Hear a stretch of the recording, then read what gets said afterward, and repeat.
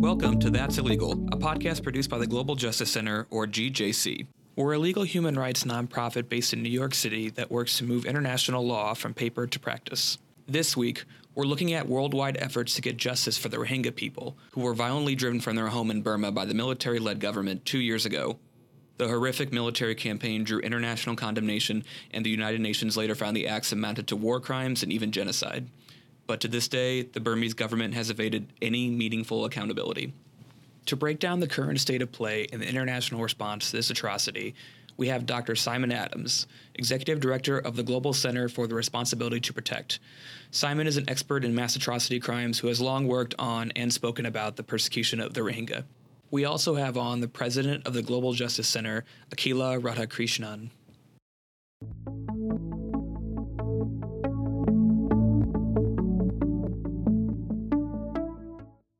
Simon, Akila, thank you so much for joining us today. Hey, thanks for having me. Thanks for having us. For our uninitiated audience, let's start with the basics. Simon, who are the Rohingya and what happened to them in August of 2017? In terms of answering that question, I think there's a bigger question about the kind of country that Myanmar or Burma is. It's a very diverse, ethnically diverse, religiously diverse country. And the Rohingya are a minority group in the north of the country in Rakhine State, predominantly Muslim. And what happened to them in August of 2017 was that the government of Myanmar does not recognize them as one of the national groups of the country. They've been, over many years, and in fact over decades, systematically stripped of their rights, denied citizenship, in some cases put into internment camps, kept separate and segregated from the rest of the population, and stripped of what most people would consider to be even basic civil rights. And then in August 2017, following an attack by a non-state armed group called the Arakan Rohingya Salvation Army, there was a massive military operation, not just against that non-state armed group, but in fact against the entire Rohingya population, resulting in what we would think, and I'm sure my colleague sitting next to me here on the left would agree, was a genocide that was perpetrated against the Rohingya. Thank you for that background, Simon. Akila, could you possibly shed some light on the sexual and gender-based crimes of Burma's military forces and why they're important to emphasize? Sure, thanks. And I think this picks up on where Simon started, which is that Burma is an ethnically diverse region and that the Tatmadaw has been engaged in conflict with ethnic groups for decades. And sexual violence has formed a part of the pattern of how they perpetuate crimes against ethnic populations since the 1960s, since really they've been engaged in this conflict. And so there's a really, strong threat to be drawn to how the military itself conceptualizes the consequences of sexual violence and how they use it towards strategic means, whether it's in states like Kachin or Shan State, where there's still active conflict, or whether against the Rohingya, and specifically in the context of the Rohingya and, in the way they perpetrated the genocide, the manner that they utilized sexual violence, the manner that they even committed other crimes are all deeply gendered, and has been a lot of the subject of the Global Justice Center's work on this issue. Okay, Simon, so it's 2 years later. Where are the Rohingya now, and why can't they return to their home in Burma? Yeah, well, again, to answer that question, I think the long period of persecution in Myanmar has led to the dispersal of many Rohingya people around the world. So, from Australia to London to the United States of America, there are Rohingya everywhere who have fled persecution in Myanmar. But more specifically, I think one of the greatest tragedies that's happened since August of 2017 is that the vast majority of the world's global Rohingya population actually live in Bangladesh now. They live in refugee camps on the border with Myanmar, and we're upwards of 900,000 people who have been systematically displaced over the last couple of years. So that's, unfortunately, the tragedy of the current situation of the Rohingya. And initially, what was the overall international response like? Did it give you any sense that swift action would be taken? No, I think, in so many cases, that I work on, that the Global Center for the Responsibility to Protect works on, we're constantly told by UN member states that we need more early warning, If only we had some early warning, we could deal with this situation. You could not have got more early warning in the case of the Rohingya and Myanmar. I mean, we're talking about decades of persecution. We're talking about years and years of human rights organizations like my own and others saying, this is the problem, this is what's happening, this is the risks that we see, these are the threats that are emerging. The lights are all flashing red on the warning panels. And yet, almost absolutely nothing was done to either prevent the genocide from happening, to stop it while it was happening. And then now, unfortunately, very little to be done to hold people to account in the aftermath. And I think on this, Burma has been a particular case of a persistent failure of the international community. What you can see now over the past 10 years, let's say, is you saw what the context of Council action looked like, or Security Council action looked like, which was nothing. In the wake of the junta in the aughts, right? You saw a little bit of action when it came to the Saffron Revolution and kind of putting down of the Buddhist monks, which were nonviolent protests. But it's been a slow burn there for a very long time, and there's been almost no action. And then what you saw that was remarkable was, instead of paying heed to a lot of organizations, including both of ours, that in the wake of the transition were saying, things aren't actually better. Things cannot actually get better. There's still systematic persecution. There's conflict. The military remains in power through the Constitution. And the international community between 2010 and 2014 wanted no part of understanding of Burma as anything other than a success story. That's what they wanted to see Burma as. They wanted to see it as a peaceful transition of power. They wanted to invest in Aung San Suu Kyi, who was a hero from her time being as a political prisoner. But as a result of that, they fully ignored any of the continuing warnings that were occurring in parallel as the community invested financially, economically, and kind of in I would say, in development efforts within the country. And so I think that's an important backdrop to the inaction that we see now, is that there were years and years where these kinds of acts against the Rohingya, there was a wave of violence against the Rohingya in 2012, for example, that nobody really, the international community did not want to pay attention to, because the narrative that they wanted at the time was that of Burma as a success story. And so I think that that's really important context for where we've seen it now. And even since what's happened in the wake of the clearance operations in October 2016 and 17, the Security Council has passed one presidential statement. One. They've taken no meaningful action whatsoever to respond to whether they're early warning indicators or clear documentation of atrocities that have happened. And speaking of UN in action, Simon, I thought you had an interesting TV interview last year where you said that Facebook, in shutting down the accounts of a few Burmese generals, had done more than the United Nations Security Council to hold the perpetrators of these atrocities accountable. So what obligations do international legal bodies like the UN have to act here? And can you sum up the accountability efforts, or lack thereof, the UN has undertaken thus far? Yeah, I mean, I think I was probably pretty angry at the UN Security Council at the time, and that was not so much a matter of praising Facebook as it was of criticizing them. And, we should be really clear that the people that carried out the genocide used and manipulated social media in a pretty overt way. Facebook was just one. There are other platforms that they used as well. But it was a positive thing afterwards that, some of these platforms, including Facebook, actually got some of the generals off social media, got some of the hate speech, got some of the incitement off social media. And I guess the contrast I was trying to draw was an obvious one that, as Akila just mentioned, we see now we're coming up on 2-year anniversary of the beginning of the genocide against the Rohingya.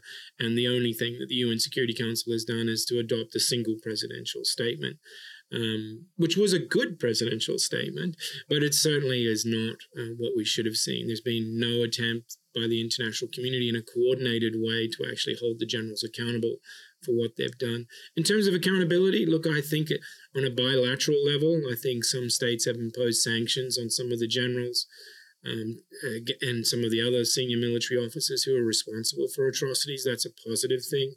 And I think the states that have done so, whether it be the United States, Canada, the EU, Australia, and others should be congratulated for that. But, we need to be absolutely clear that it just has not been enough. It's been very late, and it has not done anything so far to save a single life. I think the bigger question now is, what is the international system going to do to actually come to terms with what happened in 2017? And I, for one, strongly believe, and I know Akila agrees with this, that a central part of this is going to be justice. That's not just because we think that the people responsible should be punished, should be in handcuffs and held accountable in a court of law, but because I think that's also the antidote for recurrence of these atrocities in the future. You've expressed your frustration with the UN Security Council, but there has been United Nations activity on this front. The UN fact-finding mission has been active for a couple of years now. They've released a lot of reports on the human rights abuses by the government and other facts about the persecution of the Rohingya. And they've even found that the acts that we've mentioned earlier about the clearance operations amounted to genocide. They determined that. So I'm wondering how significant you think that is, and if you could possibly shed more light on the fact-finding mission. Well, I think it's very significant, but let's be clear, that's not the Security Council that did that. They actually outsourced that job. It was actually their failure to do their job, which caused people in Geneva to look for other avenues to try and pursue international justice, or even just to pursue, in this case, accountability in the sense of just determining who was responsible, collecting evidence, and making sure that that's available. So I think the work of the fact-finding mission has been fantastic, but it was kind of like a substitute for the inaction and failure of the Security Council. And in terms of their determination, I think they've done extremely good work. I think the fact that they found that the crimes that occurred in between August and December of 2017 in Rakhine State against the Rohingya constituted genocide are correct. And I think the challenge now is for us to make sure that we take the next steps and that we don't just simply stand around wringing our hands and gnashing our teeth and crying tears over what happened, but that we actually see perpetrators held accountable in a court of justice. And I think just to add on to that, from a legal side, you don't even need a determination of genocide. If at the moment that states know of a serious risk of genocide, they actually have an obligation to do something about it. And in this context, what we've seen is that you have thorough documentation of what is, clearly genocidal intent, genocidal acts. And yet in the years since the fact-finding mission produced their report, other than some of the measures that Simon outlined around sanctions, you've still seen the failure both of individual states and the international community to take any meaningful action to actually both deploy their own obligations under the Genocide Convention and hold Burma to account for its obligations under the Genocide Convention. So Simon said he wanted to see the perpetrators of these atrocities held accountable. Akila, where can justice be found in the international system?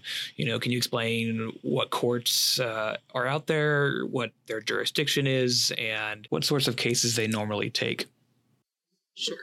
So as a starting point, I think it should be noted that Myanmar's domestic courts and domestic system is not a plausible place for justice. That was clearly found by the fact-finding mission, but it's information that has been widely understood and known by advocates for a very long time. And this is because the 2008 Constitution puts the military entirely out of the civilian justice system.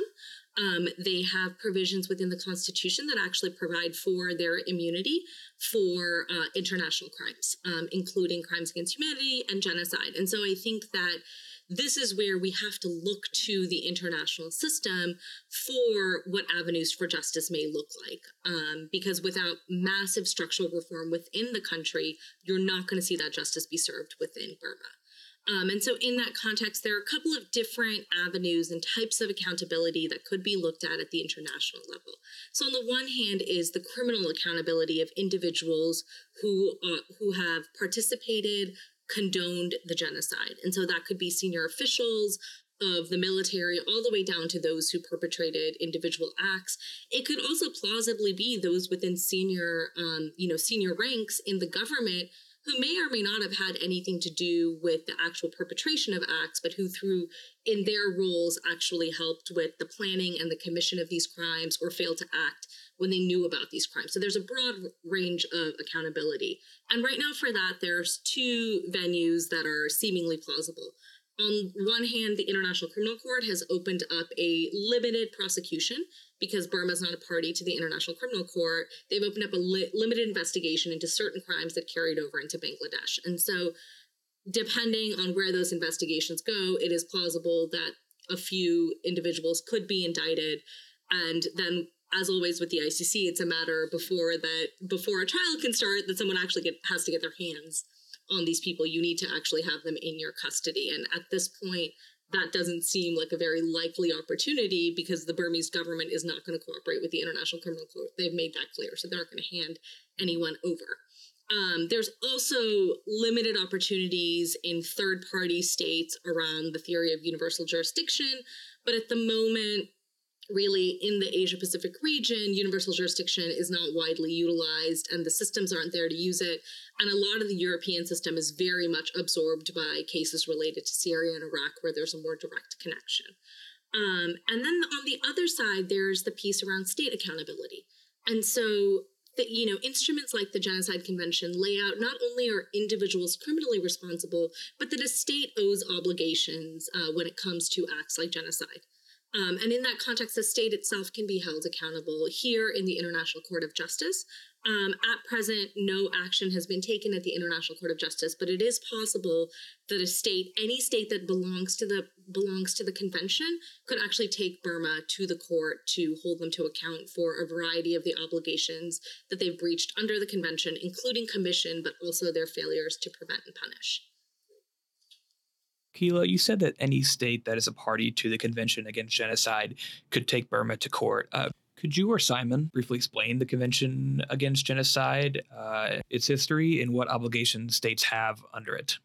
Sure. So maybe I'll leave some of the legal stuff to Akila, but for me, the Genocide Convention is kind of one of the single most important outcomes of the aftermath of the Second World War and the Holocaust, and is hugely influenced by it. And it's largely the product of one man, Raphael Lemkin.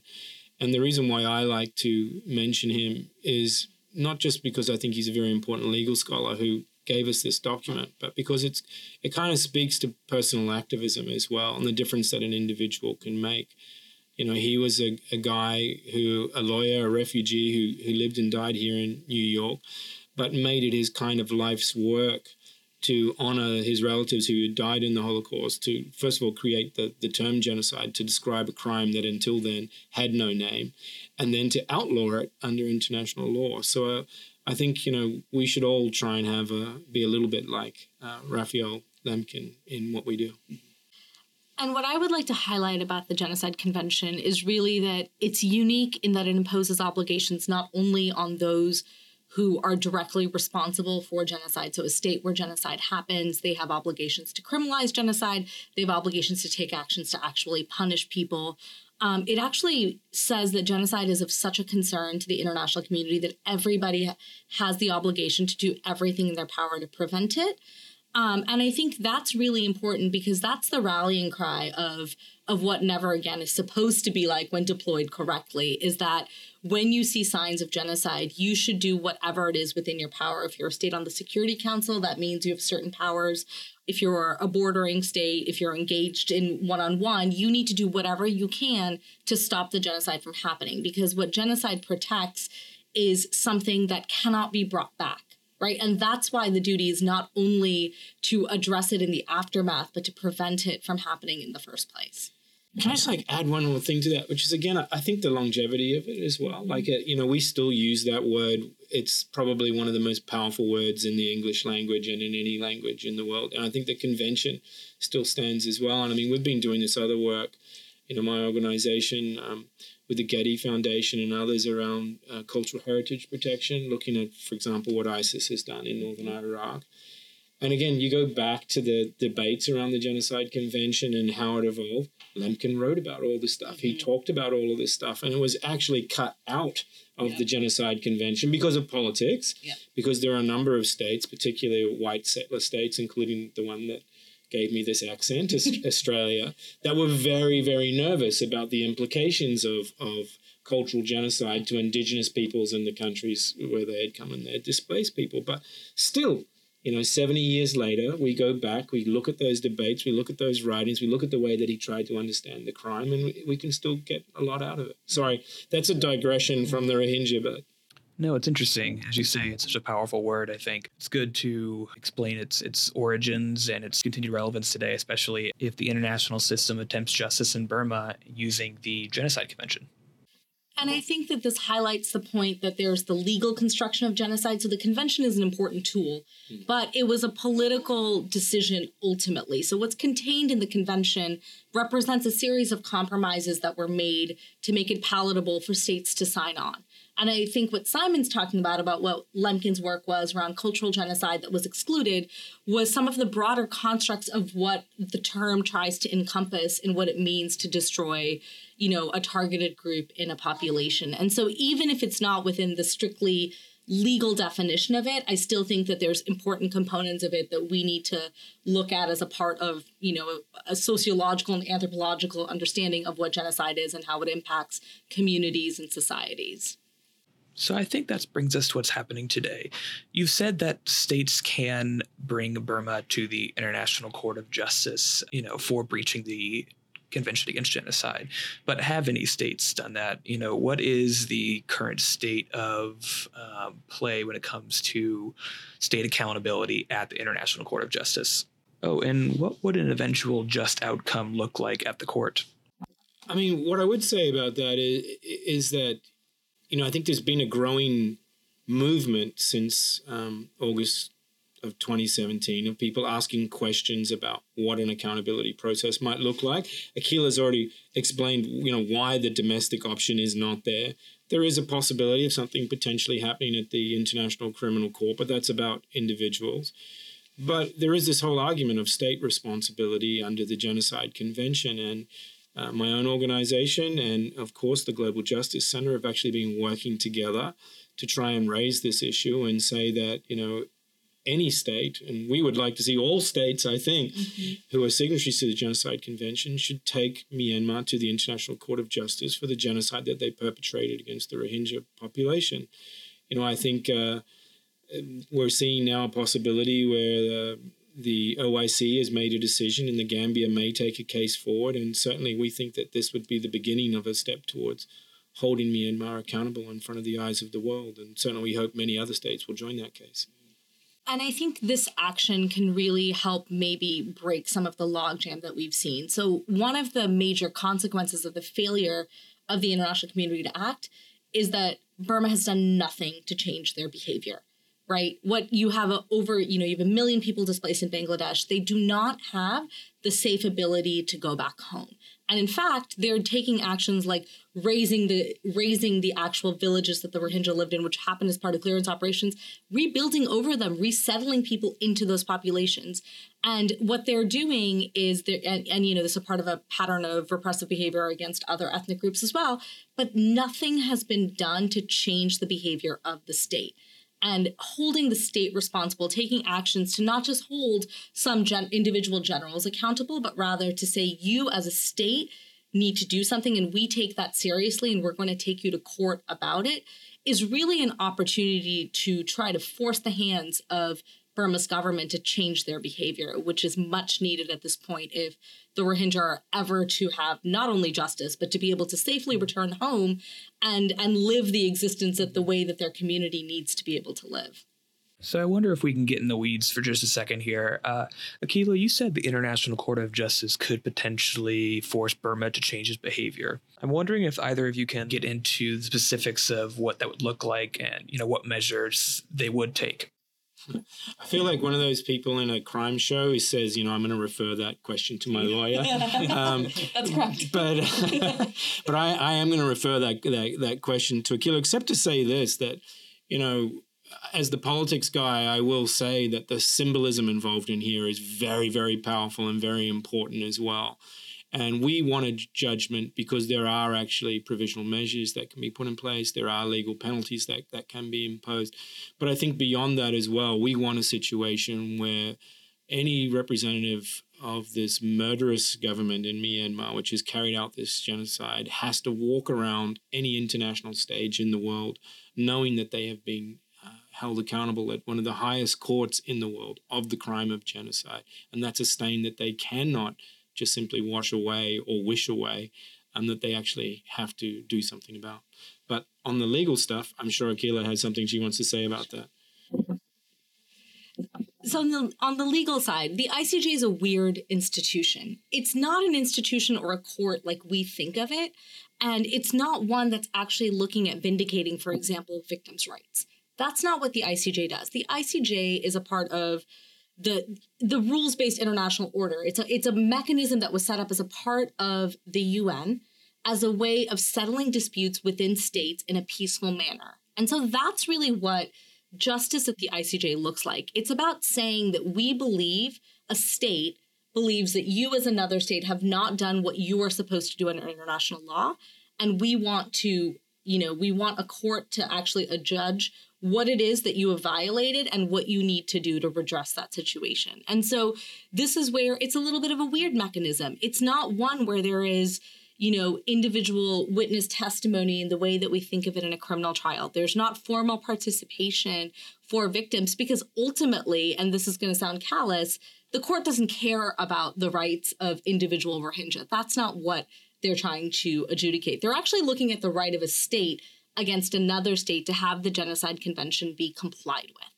And so it's also why the ICJ is just one mechanism that's part and parcel of a larger picture of accountability.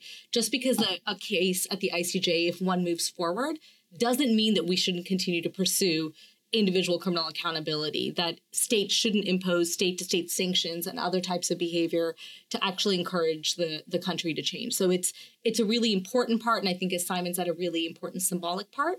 But it's not going to be the piece it's not a silver bullet to change the situation or the scenario. So before we end today, I'd like to turn things back to the Rohingya.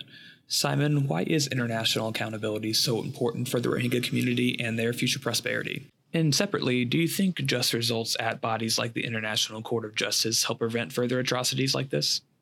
I think they do. And I think there's the question of the Rohingya. 1 million people sitting in refugee camps in Bangladesh. They deserve justice. They have a right to justice. And certainly a case at the International Court of Justice or the International Criminal Court would make a difference to these people. It would do something to, I think, assuage some of the pain that people have endured. But I also think there's a broader question of the impact that this could potentially have in Myanmar as well. There's no doubt in my mind that the generals who carried out the atrocities in Rakhine State want to take those lessons and apply them to other parts of the country. We've already seen that in Kachin. We've already seen that in other parts of the country. They feel that if they can get away with mass murder in one part of the country, then they must be able to get away with it in another part. And the other side of that equation is that people in Myanmar who believe in human rights, who believe in justice, are also looking at this as well, and it could become an emboldening thing for them. I think there's a huge onus of responsibility on the international community as well. And I'd go back to something that Akila actually said earlier. There has been this whole kind of argument of, well, let's be quiet about human rights in Myanmar because, democracy is more important. Like somehow you could build democracy in Myanmar on the bones of the Rohingya. And I think that's something we should not allow morally, politically. And I think if we have some kind of a legal response, hopefully we can start to tilt the balance away from, these horrible violations of human rights and towards justice in Myanmar. We've also focused a lot in talking about states, the responsibility of the international community. And I think that there is a large role to be played in thinking through what the complicity of various states are, especially those of transferred arms, for example, to the Tatmadaw. But we also talked a little about Facebook and private corporations. And just this morning, the FFM released a massive new report that actually looks at financial interests and the role that financial interests of corporations in Asia, in Europe, have actually played in supporting the commission of these crimes. And this is because, and this goes back a little bit to the point of why I think people wanted to brand Burma as a success when it comes to democracy. It also opened up a financial market that was not open to the majority of countries. It's a mineral-rich country. There are a lot of mining and other types of income to be generated. And before the opening up in 2010, those were not financial markets that were available to the vast majority of countries. There were wide sanctions in place. And you can actually see this as a part of the military's strategy in why it is that they opened up the country and allowed for this transfer of power, which wasn't a transfer of power because they wrote the Constitution that kept them in power. They also own the majority of the corporations that have military or their cronies, own the majority of the corporations that have profited from the foreign investment and the mining interests that have happened. And so I think that there's also a really serious need to think about the ethical practice by corporations in when they invest in these countries and how corporations perhaps should also be held accountable for the rights violations that they are complicit in and have helped perpetrate. All right. Thank you, Simon, and thank you, Akila, for joining us today. I know this is an issue that both of our organizations are working on and tracking closely, so we may have you back on for a future episode. Oh, thank you, and thank you for having me.